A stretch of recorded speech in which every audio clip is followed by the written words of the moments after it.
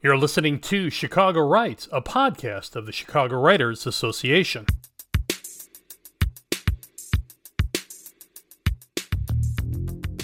On this episode, we showcase our 2021 Book of the Year award winners for indie and traditional fiction, with critically acclaimed author Libby Fisher-Hellman and award-winning writer Rachel Swearingen. A quick announcement from our CWA calendar. The Chicago Writers Association will be holding a virtual comic book writing workshop on Saturday, February 5th, 2022, from 12 p.m. until 2 p.m. Central Standard Time. To register, go to Eventbrite and search Writing Comics Workshop.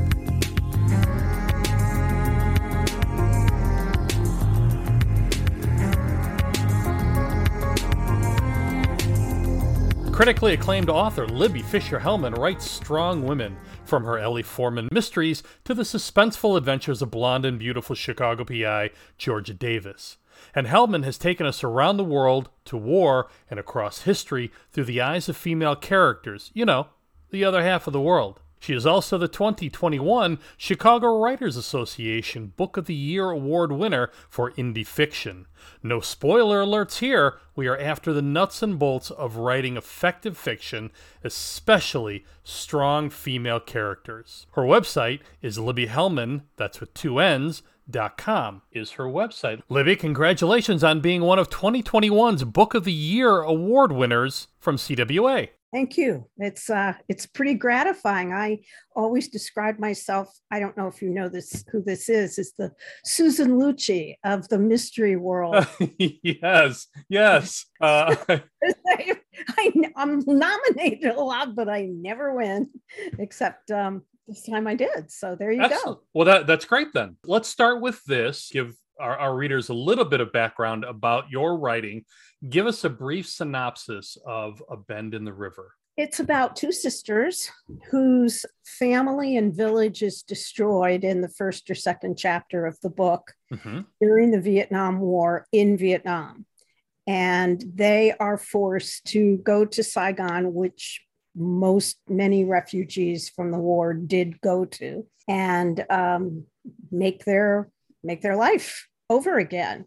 And they have they're only 3 years apart, but they have very different views of the world. And one sister becomes a barmaid at a GI bar in Saigon, and the other one fights for the Viet Cong. On opposite sides, as it were, but they both start off in the same place with the attack on their village, right? Which you render in very strong imagery. It's really very stunning. Thank you. And I haven't gotten to the end yet, so no spoiler alerts here. But I'm about a third of the way through, so I've got a ways to go. Oh yeah. But the setup is really expertly done, because you're already leading us down this road, the sort of tumbling, rolling hillside, I suppose, where a person picks up momentum as they continue to fall, where we don't know what awaits them at the end. Yeah, exactly. You're a white American woman writing on the experiences of two young Vietnamese sisters circa the Tet Offensive, 1968, 1969, a world away, in a war, a culture apart. How do you set out bridging that terrific gap? Well, it wasn't such a big a gap as you might imagine. I was in college during most of the Vietnam. No, I was in high school and then college during most of the Vietnam War. And I was, an activist at the time. I was anti-war. And I didn't really consider the Vietnamese side of it. Back then, it was all really much more about the U.S. and the soldiers. And sure. We did treat the soldiers pretty badly when they came home. That was true. That wasn't one of our finest moments. But anyway, being a young adolescent or post-adolescent myself at the time of the Vietnam War, I could get into that. I remember what it was like back then. I remember what it was like in the late 60s and the most of the 70s. So That part of it was easy. Mm-hmm. I did a lot of research though, and I was in Vietnam for 3 weeks in before the pandemic started in 2019. So between that and reading a lot of literature that came out of the war, Mm-hmm. and then just I actually ended up buying Stanley Carnow's History of the Vietnam War. I forget the title of it, but it was a history of the war. And looked up dates and looked up and actually got a character out of it. It was, a dry historical book, but he talked about a character that I ended up putting in the story, whom you have probably met, but you don't know that she's important until later. And you really immerse the reader in that experience as well. There's a map of Vietnam, but then there's also pronunciation. Yeah, that was the hardest part. Was it's easy to write the correct spelling, but my audio producer, the woman who narrated the audio book, and we ended up hiring, the same woman who helped me with all of the honorariums and the customs to make sure that I had those right. Mm-hmm. Went through the pronunciations of all the names and some of the towns with us. And my narrator, did a fabulous job. She really did. She got them right. Vietnamese is a tough language. I worked for a logistics company, and we handled Vietnam, and it's a tough language. It's very nasal. Yes. Yeah. And there's also a lot of cultural affectations, polite ways of speaking to people and not speaking to people. That was something that I'm sure you picked up being there. How important is travel and being in a place, especially a foreign place, to a writer? Oh, it's critical.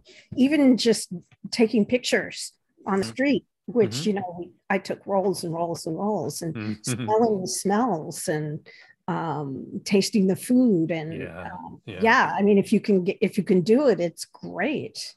It's really, it really makes a difference, because you can come up with the sensory details that readers like to hear, like to read about. And the challenges and faux pas of interacting with people from a different culture. Right. Back in the 60s and 70s, it was a different culture than it is now. I mean, you would not believe, for people who've gone to Vietnam, they know that, it is communist in name only. And it's like China. I mean, there are more young people on motor scooters trying to break in and make it rich than you would ever believe. I love this line, and I probably won't do proper service to the name. It's spelled in the book as Tam with an accent mark over the A, but Tum is how it's pronounced. Tum slowed down and coughed up phlegm. She squatted on the narrow strip of beach and worried her hands through her hair. I love when authors have such a command of the language that they're able to flip an adjective like worried to a verb. Thank you. But language is very malleable. Sure it is. Particularly the English language. Yeah, absolutely. I mean, that gets to the root of writing, which is, what do you put on the paper? How much? And how much is too much, and how much is just enough for a reader to really encapsulate a setting or a time or a feeling or an action. But it's such an action word, the way you use it there, worried her hands through her hair. Yeah. There's an encyclopedia of information about that character and where she is at that moment using that word. Yeah. It was stunning. What is the key or the necessary diligence in creating and writing a substantial, central female character? What is the key? I think it helps to be a female. Okay. A woman. We've seen the world differently than men do. And we understand how men see it. Well, I'll speak for myself.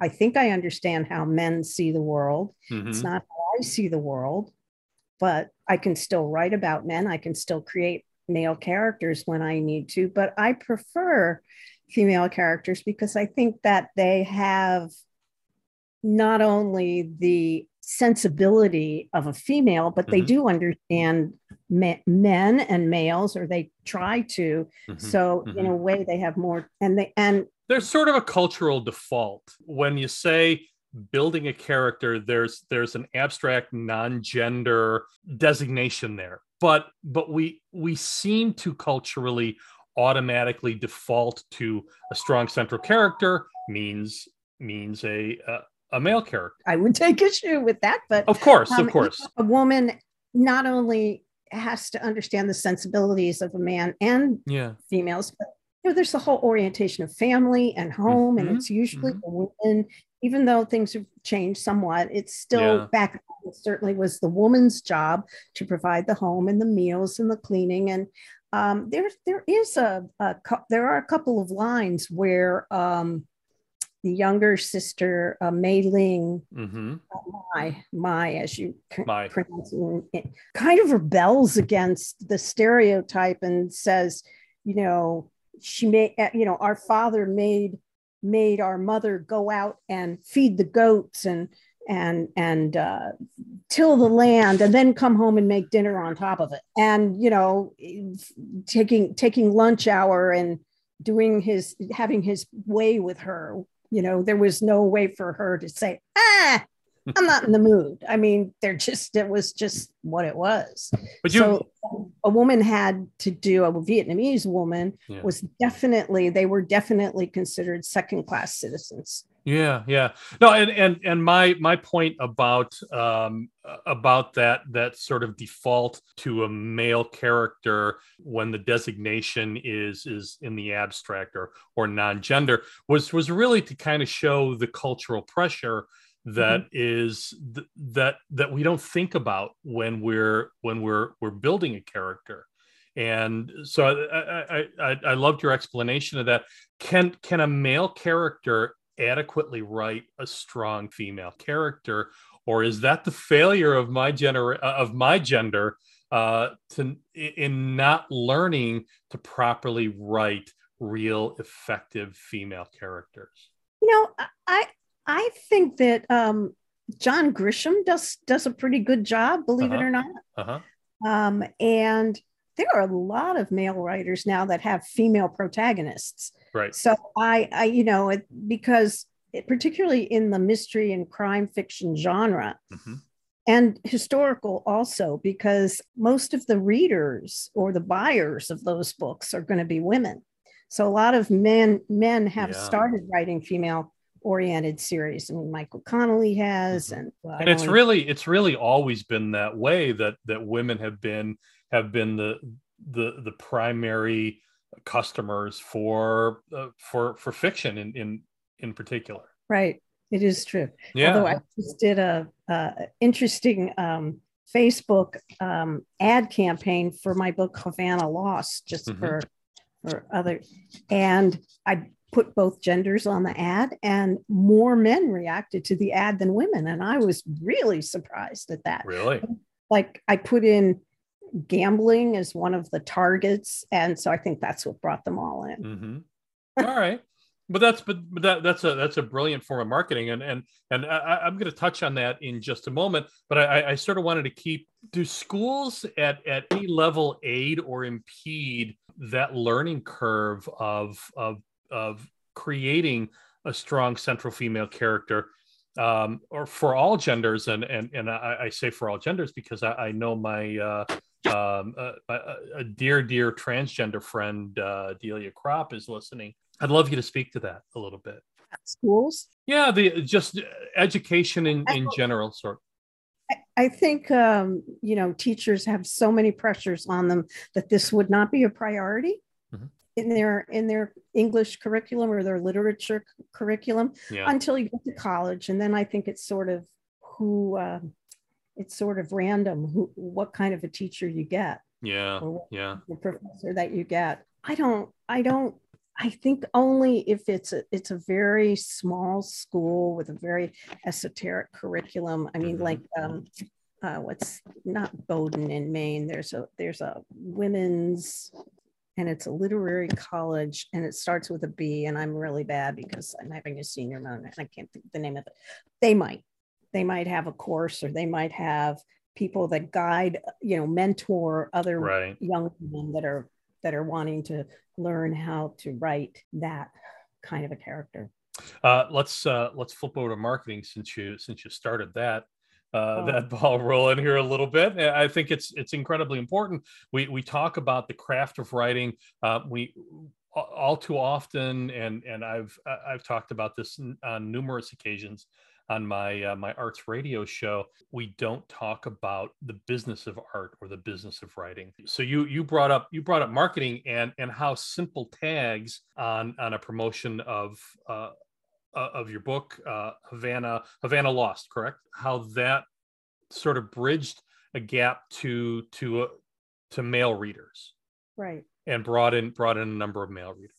I would. Well, I didn't, not readers, but people who looked at the book. Okay. The marketing campaign was a bust. Yeah. Just so you know. Okay. But that's a hell of a first step, is just to get people to notice you. Yeah. In the marketplace. So marketing and self-promotion are imperative. Have you found a winning strategy for promoting your work, or a partial solution to promoting your work? Pay to play. Yeah. Unfortunately, it's all pay to play these days. Yeah. People ask me, well, how much is it going to cost to self-publish my book? And I say, not a whole lot, but you better save your pennies for marketing, because it's a black hole. And, you can spend a lot of money if you're not careful and you don't know what you're doing, or you don't have advice from someone who does know what they're doing. Is there something that's worked through time? There is one thing I think that never goes away, and those are good reviews. And I think, if they say that word of mouth is still the best way that a book gets sold. And I believe that, because, every once in a while, a title that hasn't had any big marketing budget applied to it, kind of slips through the ether and comes up to the top level of the sea. And I'm mixing my metaphors beautifully here. And, that it's been talked about by many, many people, and it's risen up. So I think good reviews and good word of mouth are the starting points. Barnes and Noble just closed up here by us. I recall we're in Rogers. We're in Rogers Park. But the and this is at Old Orchard Mall, the Barnes and Noble poster. Yeah, that was the second signing I ever had was at Barnes and Noble Old Orchard. Right, that was 20 years ago. And I remember up and down Clark Street, there used to be on almost every block there was a bookstore. Now it's all digital marketing or primarily digital marketing. Yeah, well, women and children first are still there. Yeah. And they're doing okay, from what I understand. I mean, it's okay is relative, because we're in the middle of a pandemic, and bookstores are not known for being extremely profitable, but they're still there. Yeah. So that says something.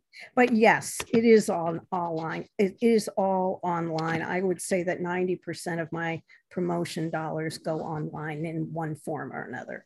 And there's sort of a direct marketing aspect to that, but it can be far more difficult to get over someone's innate disinterest or being overwhelmed by the number of things that are coming at them. Yeah. Are you finding that sales have been inhibited with the move to online, or is it just different? Well, for me, it's actually been a whole lot better. Okay. But I I will say that I know my way around Amazon ads now. Yeah. And they, believe it or not, are responsible for a sharp spike in my sales over the past year, although that can end at any time. And I spent some money, and I took a class, and I learned how to do them, and they're doing okay. I'm now doing the same thing with Facebook because I'm so bad at Facebook ads, and I'm still really bad at Facebook ads. So those two are the ones that are the most, can give you the most profitable return on investment for your money. But then there's a lot of other things that, a lot of other places one wants to be. NetGalley, have you ever heard of NetGalley? NetGalley, I haven't, no. It's a place for, well, traditional publishers as well as independent authors and publishers place their advanced reading copies on NetGalley. Okay. And I just put up my book that's coming out in March for a month so people can download it and read it. Interesting. Review. We're going to be talking in a little bit. We're going to be talking with David W. Berner, who's moving, who's going to be publishing his first book on Subtext, the online publishing forum. Nice. So that's again that kind of direct email marketing, but direct marketing aspect. Well, email marketing is still very important. Yeah. They all say the most valuable real estate that you own is your newsletter list. Yeah.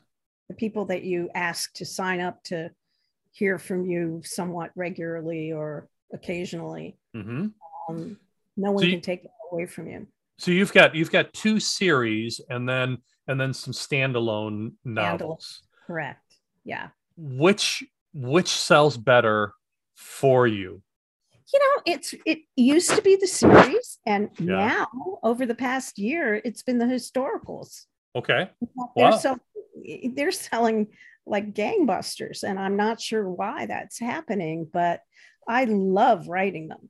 So I just finished a series book because I try to rotate between Ellie, Georgia, and a historical, and then Ellie, Georgia, historical. So I just finished the Georgia book, and believe it or not, even though Bend came out, it seems like yesterday, I'll be writing another historical soon. And I know the subject, which is pretty amazing because usually I don't. I know the time and the subject, but I'm not going to tell you yet. All right, good. Well, you know what? When it comes out, we'll have you back. How about that? Love that. I threw a lot up on the page here. One of them was writer's block. I have no idea why I put that up in regards to your work. I do have writer's block, and it's really not writer's block. It's not knowing the next arc of the book. Yeah. I don't outline. I just start in. I try to craft a pretty good first sentence, and then I just go. And, people either are people who outline or people who don't outline. Jeffrey Deaver, who is a very successful crime fiction author, spends 8 months on an outline. It is so detailed. He only spends 4 months writing the book. Wow. It's written in his outline. I'm on the other side of the fence. I don't outline at all. And neither do I. As I keep going, but the first chapter already limits you, right? And the second chapter limits us when we don't outline. And so as we keep going, the book itself goes from it's like a funnel. It goes from a wide top to a narrow, slender cylinder. And there are fewer choices we can make that are believable and authentic. Yeah. And so we end up having to kind of outline to keep ourselves from getting into territory that's totally unsatisfying for a reader. So about the middle of the book, I usually start to put all my notes in order and to see if I know where it's going to go, because I usually don't know. All right. Critically acclaimed author Libby Fisher-Hellman writes Strong Women. Her latest book, A Bend in the River, is a 2021 Chicago Writers Association's Book of the Year award winner for indie fiction. Her website is libbyhellman, that's with two N's.com. Thank you so much. Thank you. This is really, really fun.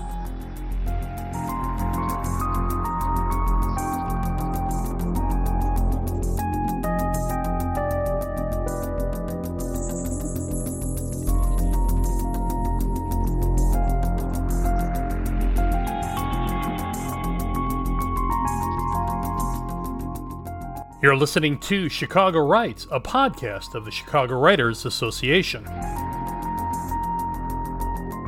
A quick announcement from our CWA calendar. The Chicago Writers Association will be holding a virtual comic book writing workshop on Saturday, February 5th, 2022, from 12 p.m. until 2 p.m. Central Standard Time. To register, go to Eventbrite and search Writing Comics Workshop.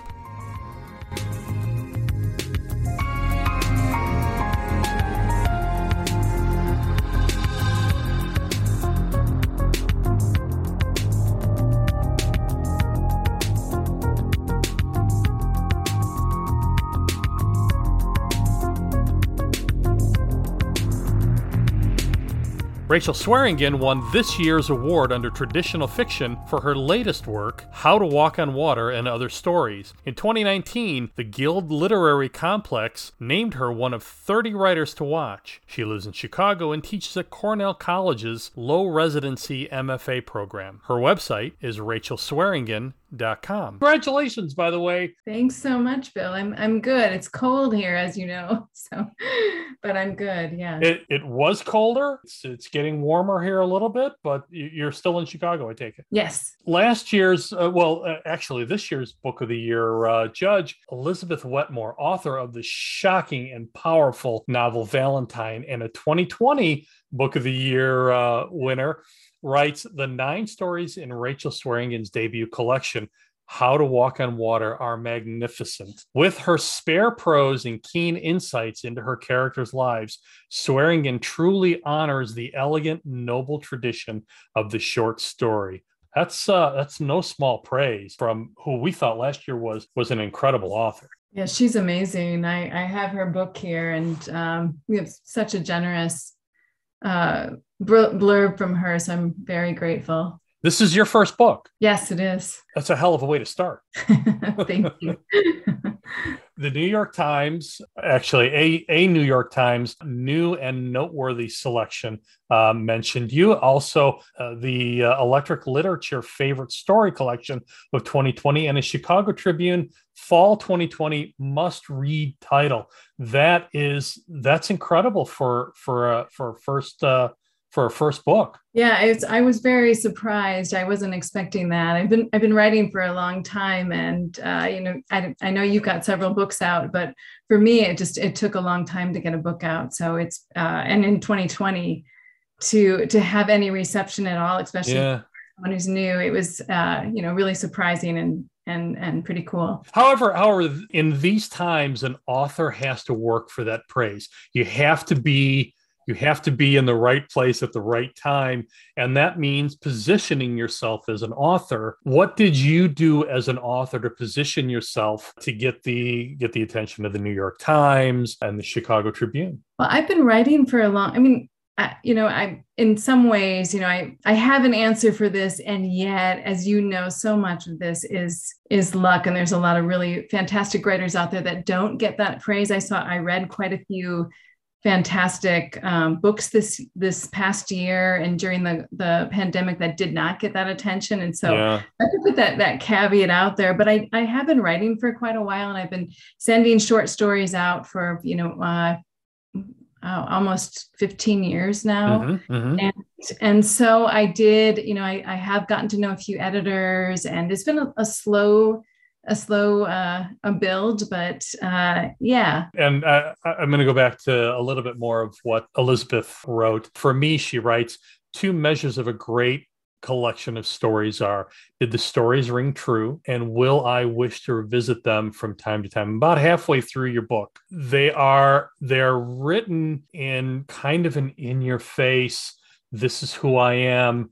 From a character standpoint, you present those characters in such a real and powerful and economic way. The stories do ring true. What is your focus as a writer to accomplish that? I think for me, when I'm writing, I'm trying to get into a space where I can get to know my characters more. And I'm constantly pushing against discomfort. There's so many neat little ways to tell the story and as so many of us we want to get up to the place where we know things and then get out. And so for me, I'm constantly pushing against what it is that I don't know. And I don't know, who was it, Hemingway, that said we all have that bullshit trigger, Anyway, I can tell when my characters aren't ringing true. And so, sometimes they take a long time to break apart and get into, and to, I have to set a story aside for a while. And there's something that pulls at me that says, okay, I don't really know what's going on here yet. And so I've got to push in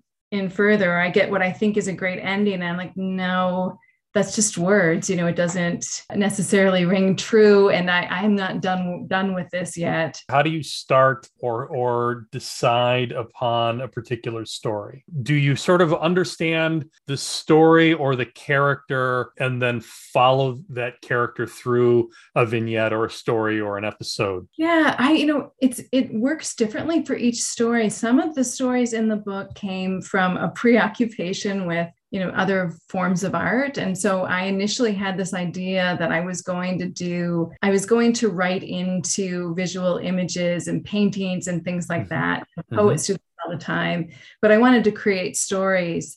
And of course, the best laid plans, I put this all together and things started to go in other directions. And I was obsessed when I was writing some of these stories with detective shows and those true crime shows. And I was like, why am I watching this? I was kind of hating myself for it at the same time. And I started noticing things in them and just playing with genre. And so that's a way in, but also I have to hear a voice and hear dialogue in order to get into a piece. And if I can't hear the voices, then my stories don't really take off. And so that's part of the process too. That's interesting because you write dialogue in a really natural, really powerful way. And I say that as a screenwriter now. I'm actually writing a script for a major Hollywood production house. I've written several plays, two that have gotten national attention. So I understand some things about dialogue and rhythm and how those things come together. You've mastered that. Thank you. I feel like it's always a work in progress, getting those voices down. But it is something, I think it's something that I had always naturally in my head as a kid. Yeah. And I didn't, it took me a while to embrace that and to allow some writers are just really great at description, or just that storyteller voice. And I think for me, when the voice comes out, it tends to be through the mouths of the characters. As a writer, you need to balance that. And so how do you find the balance in that of rendering a place or time or a scene to help support that dialogue, that conversation that you're hearing? Well, what I tend to do is place is also really important. And people, dialogue and place work together so well. Yeah. And if I don't have one, I don't have the other. And I maybe lean a little too hard on atmosphere because I just, I'm a sucker for really atmospheric pieces and film noir and all of that. And to the point where sometimes I have to be careful because it can get a little corny. And so, for me, like lighting and all of that, just growing up on old movies, I think, there's something I noticed in my work that early on that there was sort of I could see set pieces in my work. And I was embarrassed by that at first because I kept thinking things don't feel real enough, or they feel kind of hyper real and then or not real. But then, in some of these pieces, I started to just, instead of trying to hide that, I just tried to bring it out more. Do you enjoy writing short stories, or are you exploring characters for larger pieces? I've got a novel that I say this, I shouldn't jinx myself. I think it's finished. I've been working on it for about 8 years, and it's a community novel. Okay. So there's several different points of view in there, including some animals. So I'm doing that, and then I'm playing around writing my first screenplay. And nice. Yeah. Very nice. Very nice. This book, How to Walk on Water, takes us all over the world. I haven't gotten to the piece on Venice yet, one of my all-time favorite cities in the world. I'm waiting with bated breath to see how you render Venice. Have you been to Venice? I have. Yeah. Okay. Once. So, as I said, we were talking with David W. Berner, who travels a lot and writes to the places he travels. We talked with Libby Hellman about her book, A Bend in the River, which takes place in Vietnam in 1968. And she went to Vietnam. How important is travel to you as a writer? For me, it depends on the story and the project. Yeah. For a short story, I'm trying to think. I don't think there's any place in this story that I don't know well. Yeah. A lot of the cities that are here, they're places most of them are places I've lived, with the exception of Venice. Mm-hmm. And so Chicago comes up, Seattle, where I lived for almost a decade. Mm-hmm. And, I don't think I traveled to any of these places while I was writing the pieces, but I had been there before. You had been there before. Yeah. I think for me, places so often, it's a character in my brain more than, it may not even resemble the place of someone else. Yeah. Yeah. That came across strongly in your writing, that the setting was important, but not so important that it overwhelmed the dialogue and the characters. Yeah, I think that's right. So you're working on a novel now that you think is done? I hope so. How do you know that it's done? That's a good question. I say it's done but I think there's going to still be some revision involved. But the basic structure, the structure and the storyline is there. Now I think it's cutting back. It's a little too long. And I think, there's some work to be done there. But I thought I was done many times in the last few years. And then I would set it aside and I would reread it and know it wasn't done. Something didn't feel right. It wasn't quite coming together, and trying to get a large structure in your head. Yeah. Now, I don't know when you switch from different types of projects, but for me, I jumped into the book project without really thinking that much about it, and came, straight from the short stories. Uh-huh. I was bringing my short story brain to the novel, which I knew I was doing, but I wasn't. I thought I'd be done in a year, and that turned into about 8 years. So, and now I know, that the next one will be different. It'll feel different. What is your writing style? Do you start with an outline, or do you just dive right in? I tend to dive right in, which can be some trouble. But then I take a step back, and I'm constantly going back and forth between diving in and then taking a step back and outlining what I've done, and then trying to think through it. And usually what happens is, because I'm so intuitive, I think through it to the point where I think I've kind of got it. And then I try to write my way through, which is not the most efficient way of writing, especially a long book. And so I'm constantly working against that, wanting to write versus think about it. Going back to how do you know it's done? That's the perennial writer's curse is when is it done? When is it enough? When do I put it down and say it's either time to have one hell of a bonfire, or publish it, right. send it out there to the world. So and I can tell you, I've had a couple of books that have been out in the market for a number of years. I still look at them and go, I wish I'd have done that differently. But that's part of, I think that's part of us growing as writers. We write to a moment or a place in where we are in our lives, and then we inevitably evolve through that and past that. And part of that evolution is maybe some appreciation of that simpler perspective. But How to Walk on Water is the Chicago Writers Association Book of the Year for 2021 under traditional fiction. The author is Rachel Swearingen.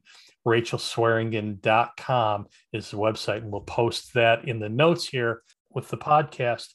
Rachel, thank you so much.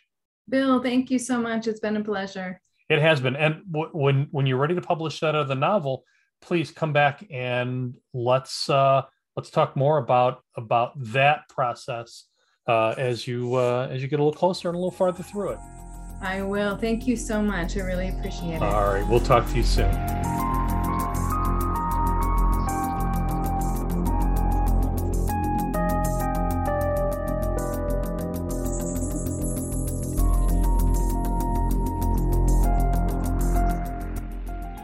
A reminder that CWA will be holding a virtual comic book writing workshop on Saturday, February 5th, 2022, from 12 p.m. to 2 p.m. Central Standard Time. To register, go to Eventbrite and search Writing Comics Workshop. Everyone here at CWA would like to thank our guests, Libby Fisher-Hellman and Rachel Swearingen, for joining us on this episode of Chicago Writes, a podcast of the Chicago Writers Association. Visit chicagowrites.org. Our theme song is Midnight Ride by Dino Olovchich, which is available on Spotify.